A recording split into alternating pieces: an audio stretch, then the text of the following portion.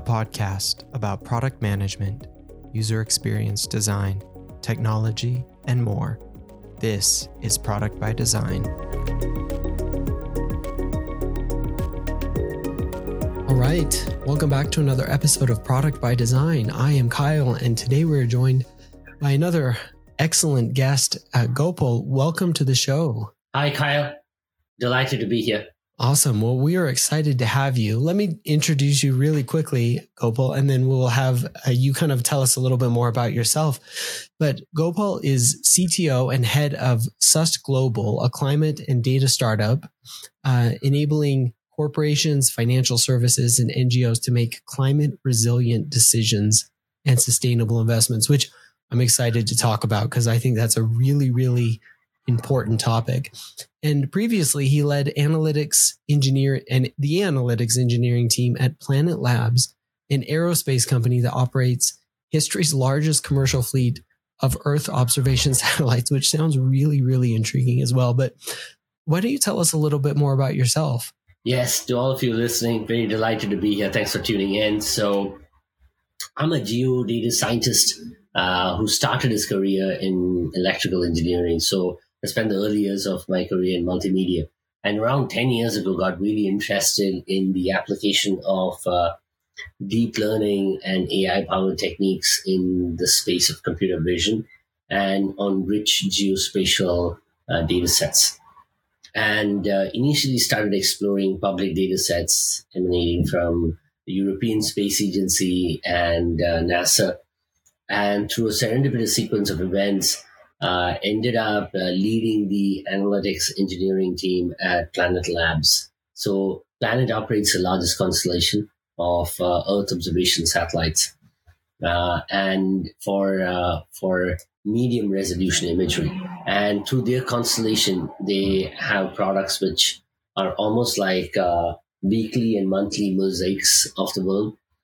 Think of it as Google Earth every month, and that just created a fair bit of like rich imagery. So one of the things my team helped stand up over there were rich value-added insights that provide time series as well as summarized analytics and insights to audiences where there was no native geospatial data transformation expertise.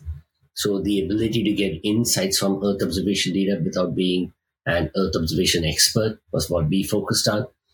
And along the way, the last few years, I got really interested in the changing climate and how that's impacting human activity, urban activity, and nature-based capital.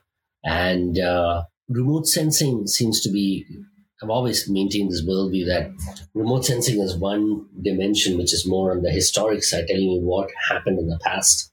And climate modeling is where the expertise around what happened in the future resides. So bringing those two worlds together, frontier climate modeling for forward-looking predictive analytics and remote sensing derived data and insights for historic and retrospective analysis through a common shared set of primitives on the compute side is what we've stood up as a product and we are selling in the market today. So that's been the inspiration so far. Awesome.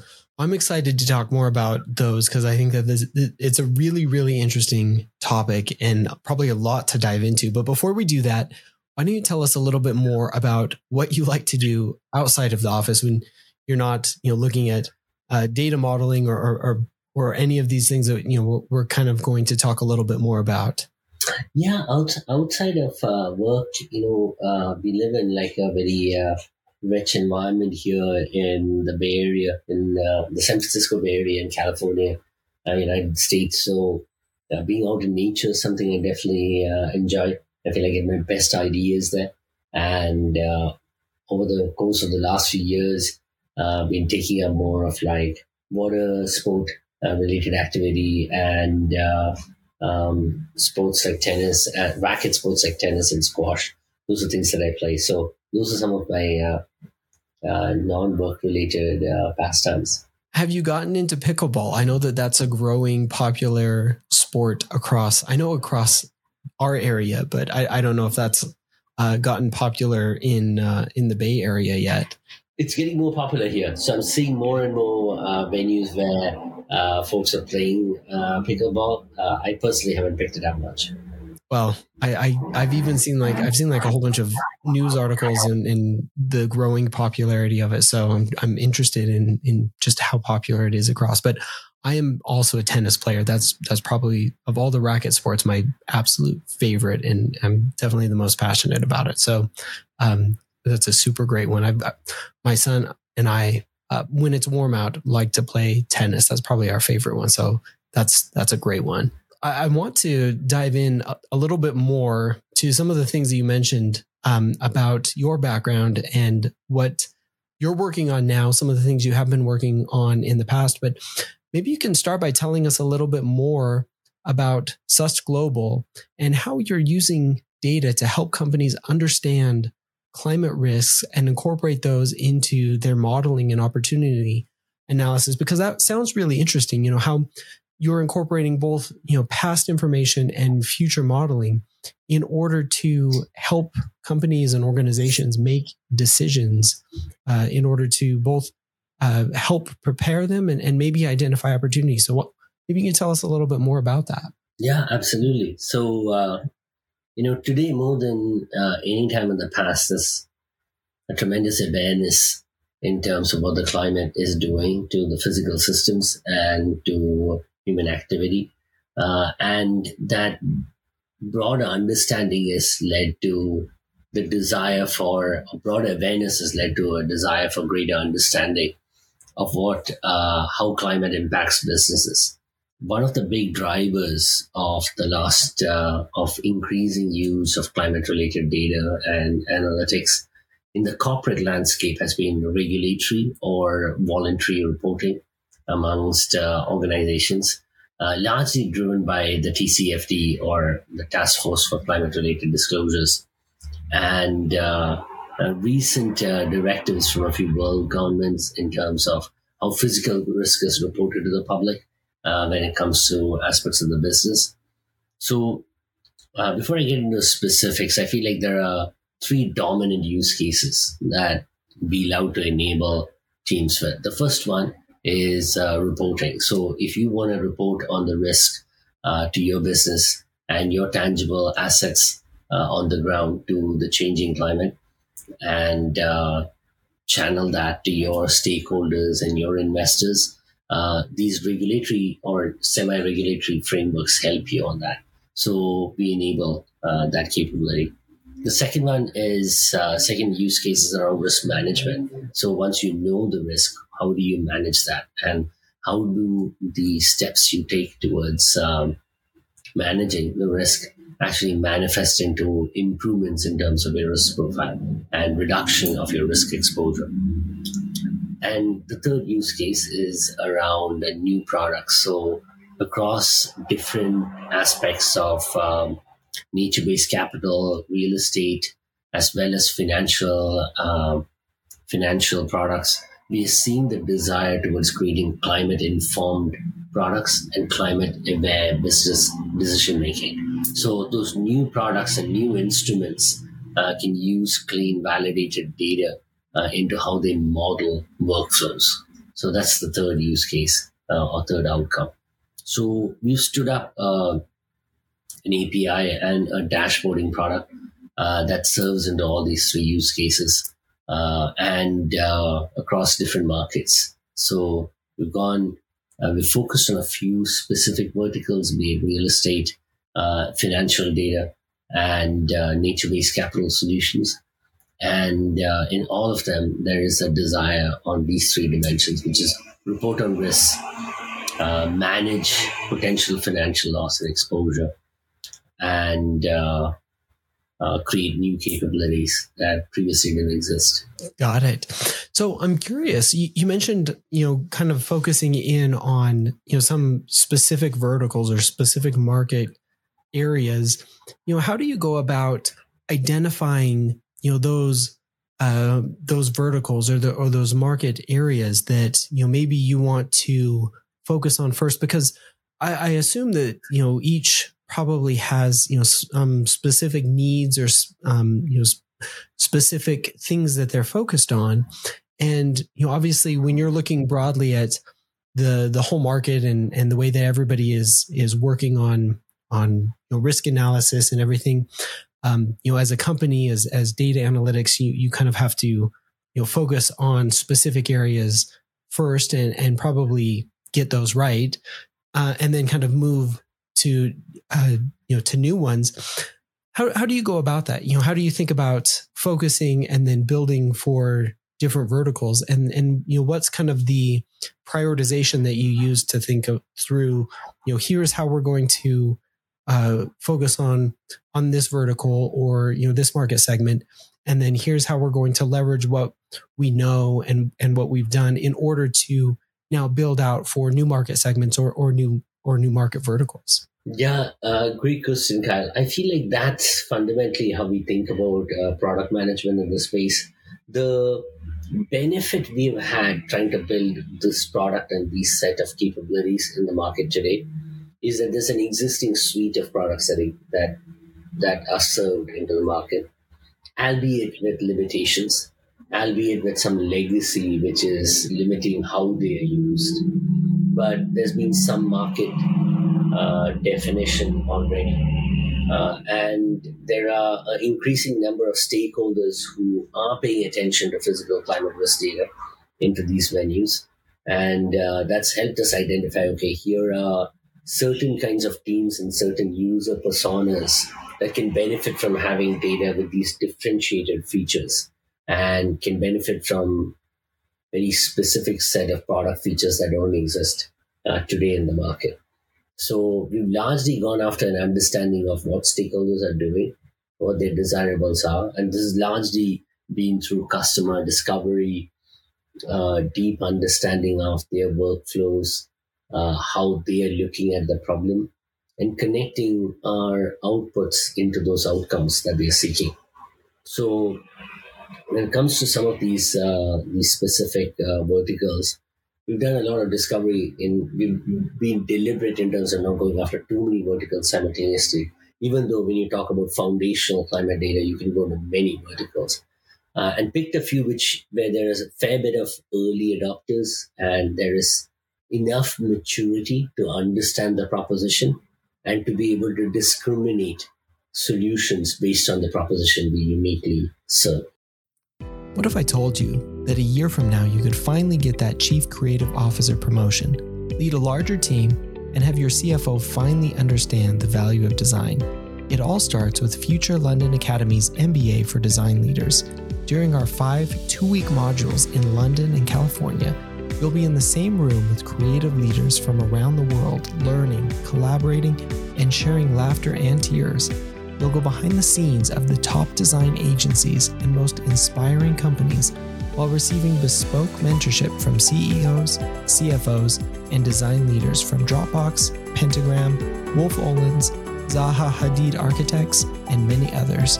With Future London Academy, you're here to erase borders, question everything, inspire others, ignite ideas, make friends, challenge the impossible, start a movement, invent solutions, think differently, change the world, and never stop learning. Become one of the 30 changemakers today.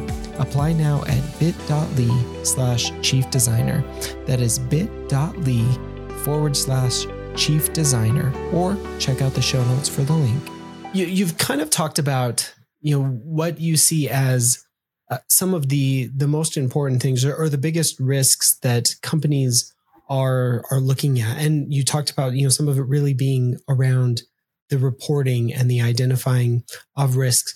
Are those some of the main risks that you're seeing, companies looking for right now? And are there other climate risks that, companies are either thinking a lot about right now, or that you think that companies should be thinking about in addition to, some of the reporting risks and the regulatory risks that you're either prepping for or that you're helping, companies really think about using a lot of the data and the analytics that you're helping put together? I feel like the number one thing I often tell stakeholders and our partners is, the risk when you think about climate related impacts, you need to start thinking about it more holistically across ecosystems and across supply chain, because you might not be directly impacted in terms of your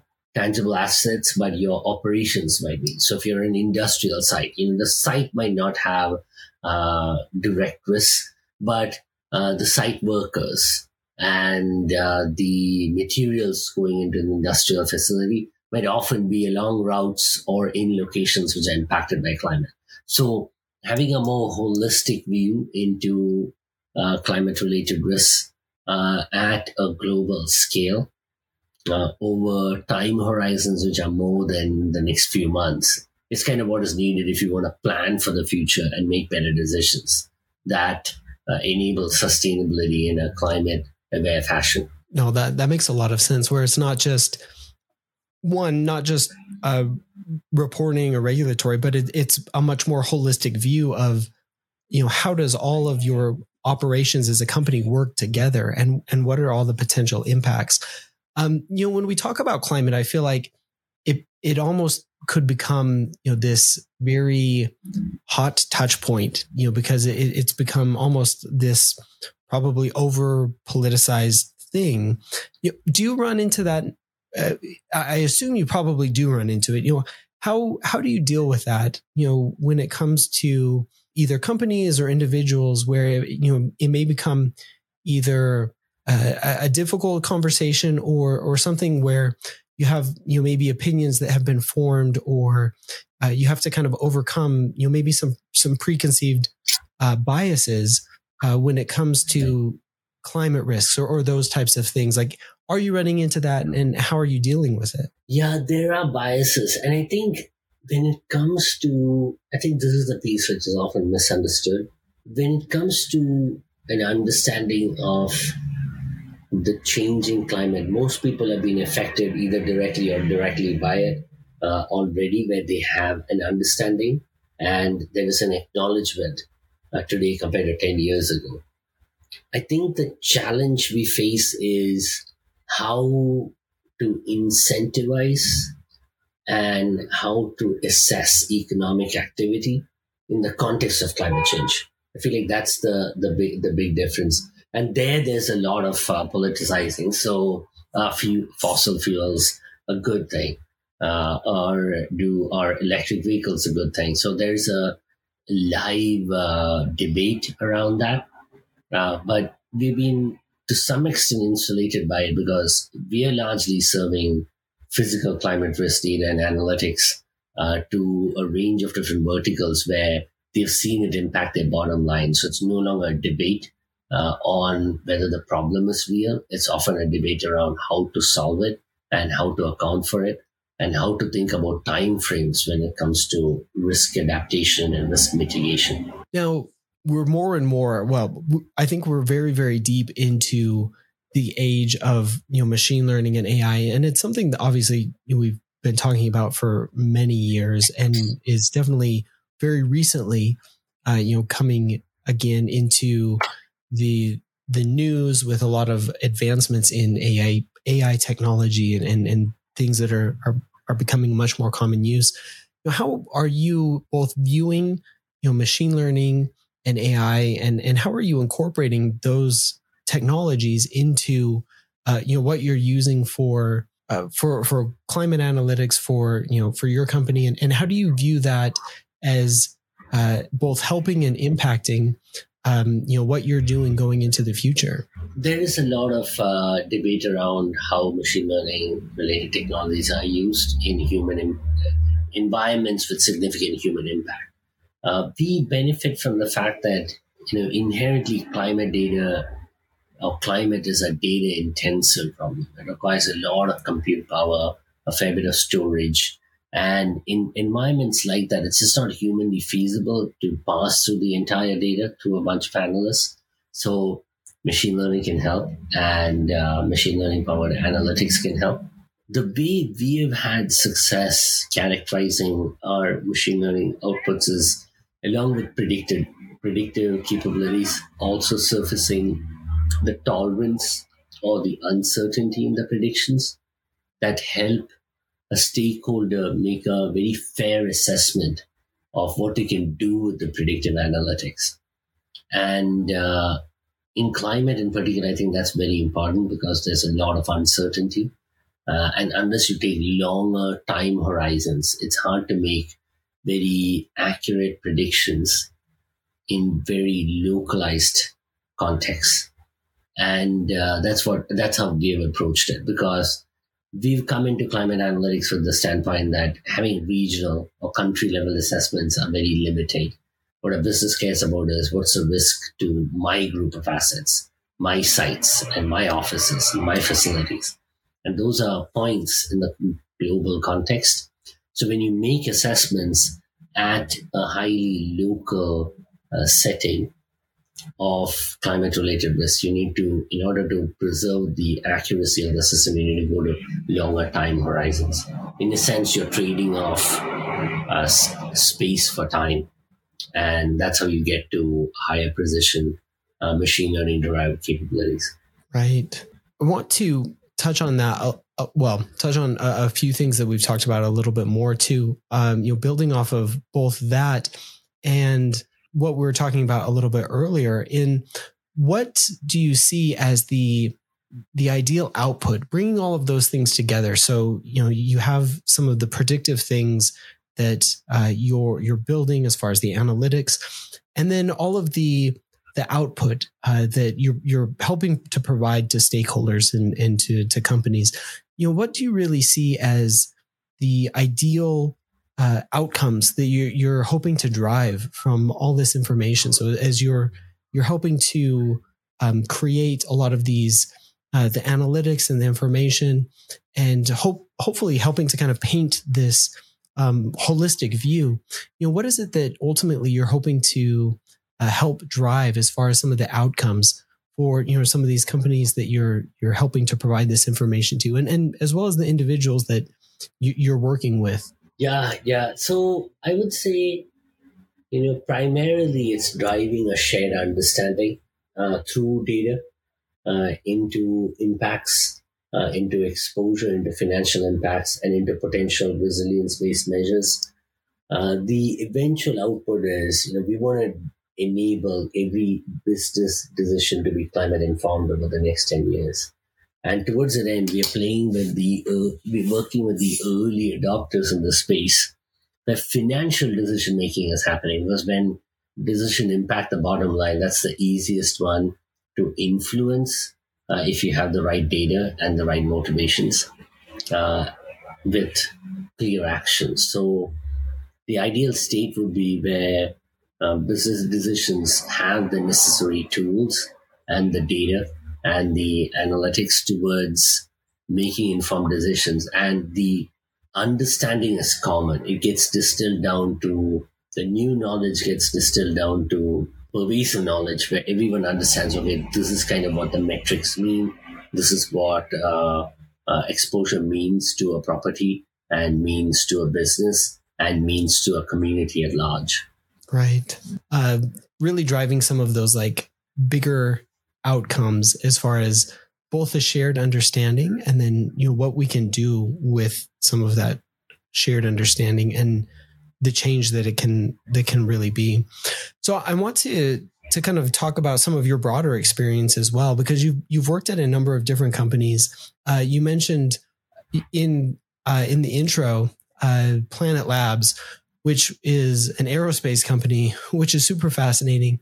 And then obviously you've been at a number of other companies as well. I'm interested in, some of your broader experience. What has been, some of the, over your career, some of the key things that you have learned, both, building up companies, building up teams, and some of the, I guess, the key takeaways that you've learned across the space of your career that have both helped you in what you're doing now and helped you both build your current company as well as help form some of the teams that you've been on.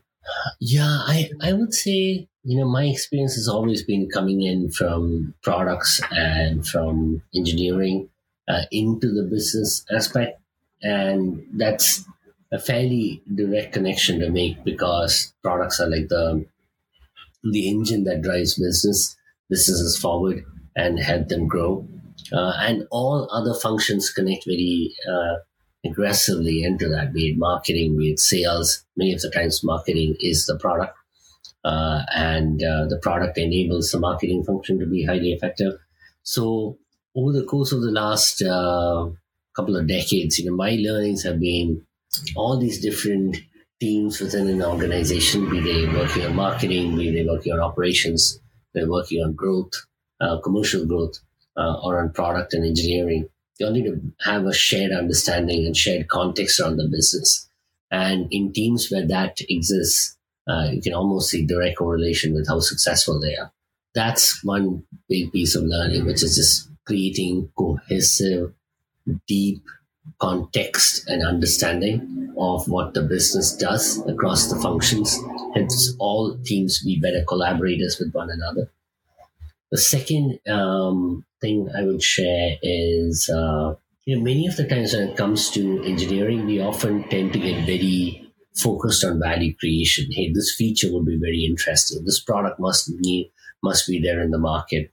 This capability doesn't exist. Let's build it. So I think the value creation aspect is very native to us.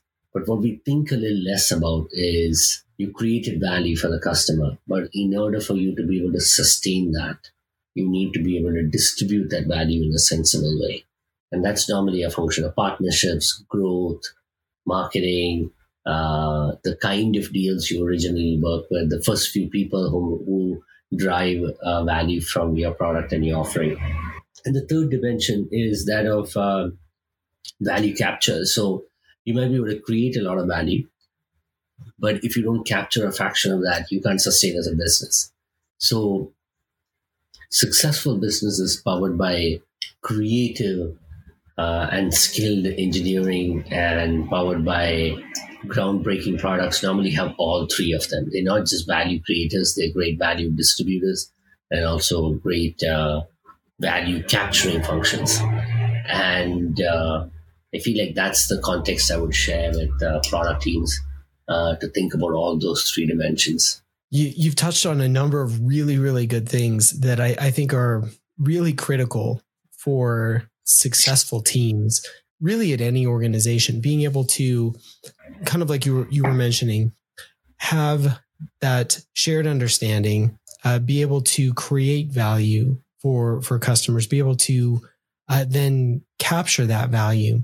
As you've gone about creating teams, working with teams, how have you both seen really good teams operate, and then how have you helped teams at various companies kind of develop a lot of those qualities, from being able to develop a lot of that shared understanding, being able to deliver the right value, and then being able to kind of capture that value as well as you're really creating a lot of value for users, so that you're having the right balance. What are some of the things that you've seen be successful in helping to build up these things, both on a product team level as well as a company level? I would say from a product team level, it's just enabling product and engineering functions to be very close to each other and working as one team, and being the glue for other aspects of the company, because a big part of their role is enablement. Like, no one understands the science or the tech as well as the engineers and the scientists do. But if other functions don't understand it, like the marketing team doesn't understand, they can't write copy. They can't find the right kind of venues into which to channel the message. They can't be genuine in how they present the voice of the customer and the salient features of the product. So I would say that's building close relationships is one thing. That's something I strive to get right within organizations. And then I would say that touches into both product as well as like company level functions. Secondly, getting the voice of the customer directly channeled into teams can be very inspiring and can also be very idea generating, because sometimes the product teams don't have the best ideas, but if they facilitate the flow of information and the flow of signal from the customers downstream to the engineering team, it can lead to a lot of aha moments that lead to new features, that lead to greater value creation, and through that distribution and through that capture, which enables the company to succeed. Yeah, absolutely. I have also found that bringing in the voice of the customer and however you're able to do that being one of the most important and one of the most successful things, whether that's partnering with customers, whether that's going to the customer, bringing the customer in, however you're able to do that, but making sure that you're hearing them and listening to them as frequently as possible, because ultimately that is like where you're solving the problems and where you're actually getting the best and most pertinent information from. So absolutely agree with that 100%.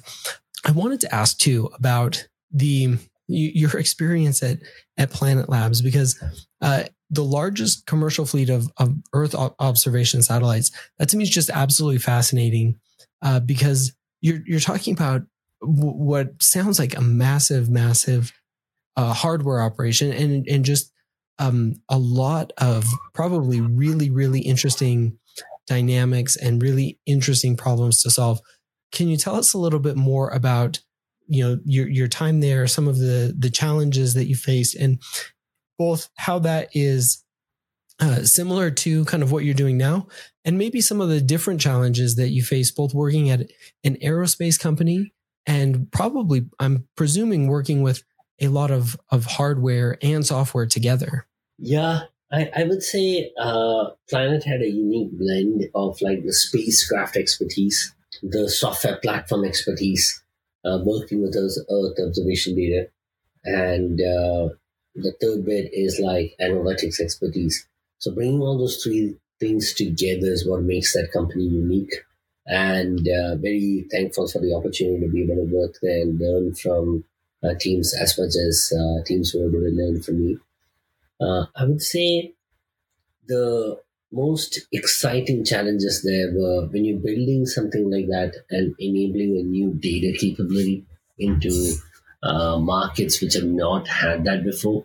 The ability to see new use cases emerge on a near monthly basis was very exciting. Secondly, just enabling a longer cycle over which those learnings can happen and over which those use cases can surface were two things that I felt were incredibly valuable for me to see firsthand. And secondly, also learn from what our customers were doing, because the early adopters of Earth observation data in their workflows did things that even the data creators did not understand. And through that, there's like a synergistic or symbiotic relationship between the data providers as well as like the data consumers. And we're kind of doing the same. We're kind of going through a similar cycle here at SAS Global, which is, we want to enable the application of climate data sets in many markets. But there are only a couple of markets we understand really well. So if we were to provide it to an academic who's doing research in a specific area, we have no expertise in how they use it. That's new for us. So we are kind of planting the seeds for that sort of a symbiotic relationship ourselves. And we're seeing some very exciting germination as we speak. So those are some of the learnings I was able to pick up from Planet and apply into how we do things at SAS Global. Awesome. That's super fascinating. I always think that obviously, taking any of the challenges from previous places and then applying them to new ones is a very, very useful exercise. And then especially when it involves so many different dynamic areas of expertise and then kind of bringing them into some of these new areas is both really, really useful and can be a really helpful exercise. You've mentioned kind of a couple times, and I'm really kind of fascinated on this to get your thinking on this idea of the early adopters, because I think that in a lot of our technologies and a lot of our products and companies and everything, we have a lot of those early adopters, and those very early to their technology and very comfortable with using it. And then as we kind of bridge into a lot of those more mainstream users who are not as maybe as tech savvy or as early, obviously, as our early adopters, there is that gap, and we're familiar with that kind of that technology gap or that even that chasm, as we call it sometimes. But yeah, how do you view that as moving from your early adopter group, those very early users, into some of the more mainstream? What are some of the challenges that you see, and how have you overcome them, or how are you overcoming them in order to make the use case much more mainstream for both for the analytics, for adopting climate risk assessment, for all of the things that you're kind of working on? Yeah, I would say there is the quick answer is the early adopters provide patterns of usage that can inform the early majority. And getting those patterns of usage documented, enabling case studies, enabling user stories which are very clear, and that coupled with regulatory or voluntary or stakeholder-led tailwinds can enable businesses to move from the early majority into early adopters and learn from each other. So that's the methodology we have followed, which is just share enough of our learnings across customer bases so that we're enabling the new set of customers and prospects to see the patterns of usage. Well, that makes a lot of sense. So that as each of them are kind of working, that chasm or that gap becomes a lot more narrow, and it is much less of a kind of a bridge to go across, and you're able to both take a lot of the learnings from both of those groups, and they're also able to help take a lot of the learnings from each other. I think that makes a lot of sense. What things are you most excited for, or what things do you see coming down the pike as far as technology, or even things to do with climate and climate change or climate risk assessment, or even more broader technologies that you're excited for, or that you see coming over the near or midterm? See, I'm very excited about generative modeling through AI. It's changed the nature of the game in aspects like search and knowledge gathering with capabilities like ChatGPT. It's changed the nature of generative images using solutions like DALL-E, or using other capabilities that exist today in the market that include groups that are doing very interesting things with generative modeling. I feel like there's a version of that can be applied to climate-related data and into environmental data as you think about future scenarios that play out based on human activity today. It requires a lot of finessing and a lot of development, but that's one area we're particularly excited about here at SUS Global. That's a super exciting one as well. I think probably most of us in the technology space right now are super, super excited about a lot of the possibilities there. I know I have been both using and exploring a lot of the potential in a lot of those areas, just in my own personal space and professional space. And it feels like we've made a very interesting and intriguing leap, and we're just at the very, very forefront of what is possible right now. And I think we're all just trying to figure out what is possible right now, and what comes next. And feels like a very, very exciting time for what is coming next in so many different areas. And I don't think any of us know exactly, but it definitely feels like we're at the the cusp of a lot of new things right now. So yeah, that definitely agree. What advice would you have for somebody just starting out or early on in their career, or looking to kind of level up in data analytics or in any of these types of fields?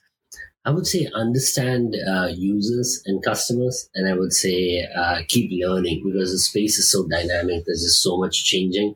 So make learning fundamental to how you operate, how much, despite the expertise that you build up over time, and keep talking to the real world as you think about your modeling, because models are developed in the virtual world but deployed in the real world. So you need to bridge that gap, and oftentimes it's the data scientist or the data and the machine learning engineer or the modeler who's in the thick of that.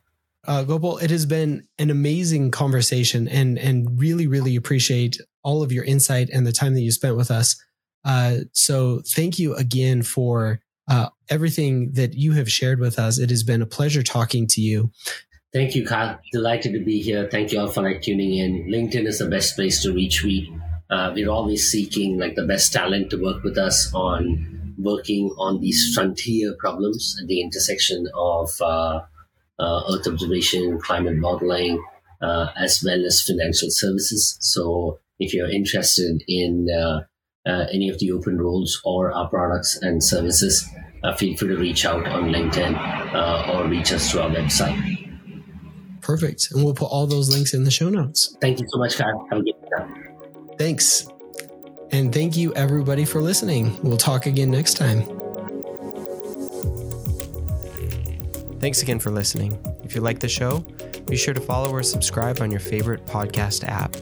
You can follow the show on Twitter at ProdByDesign. That's prod_by_design. You can follow me at Kyle Larry Evans on Twitter as well. If you want more product conversation, check out my newsletter, Product Thinking, at productthinking.cc. You can follow me on Medium at Kyle Larry Evans as well, or check out my Medium publication, Product by Design. Thanks again.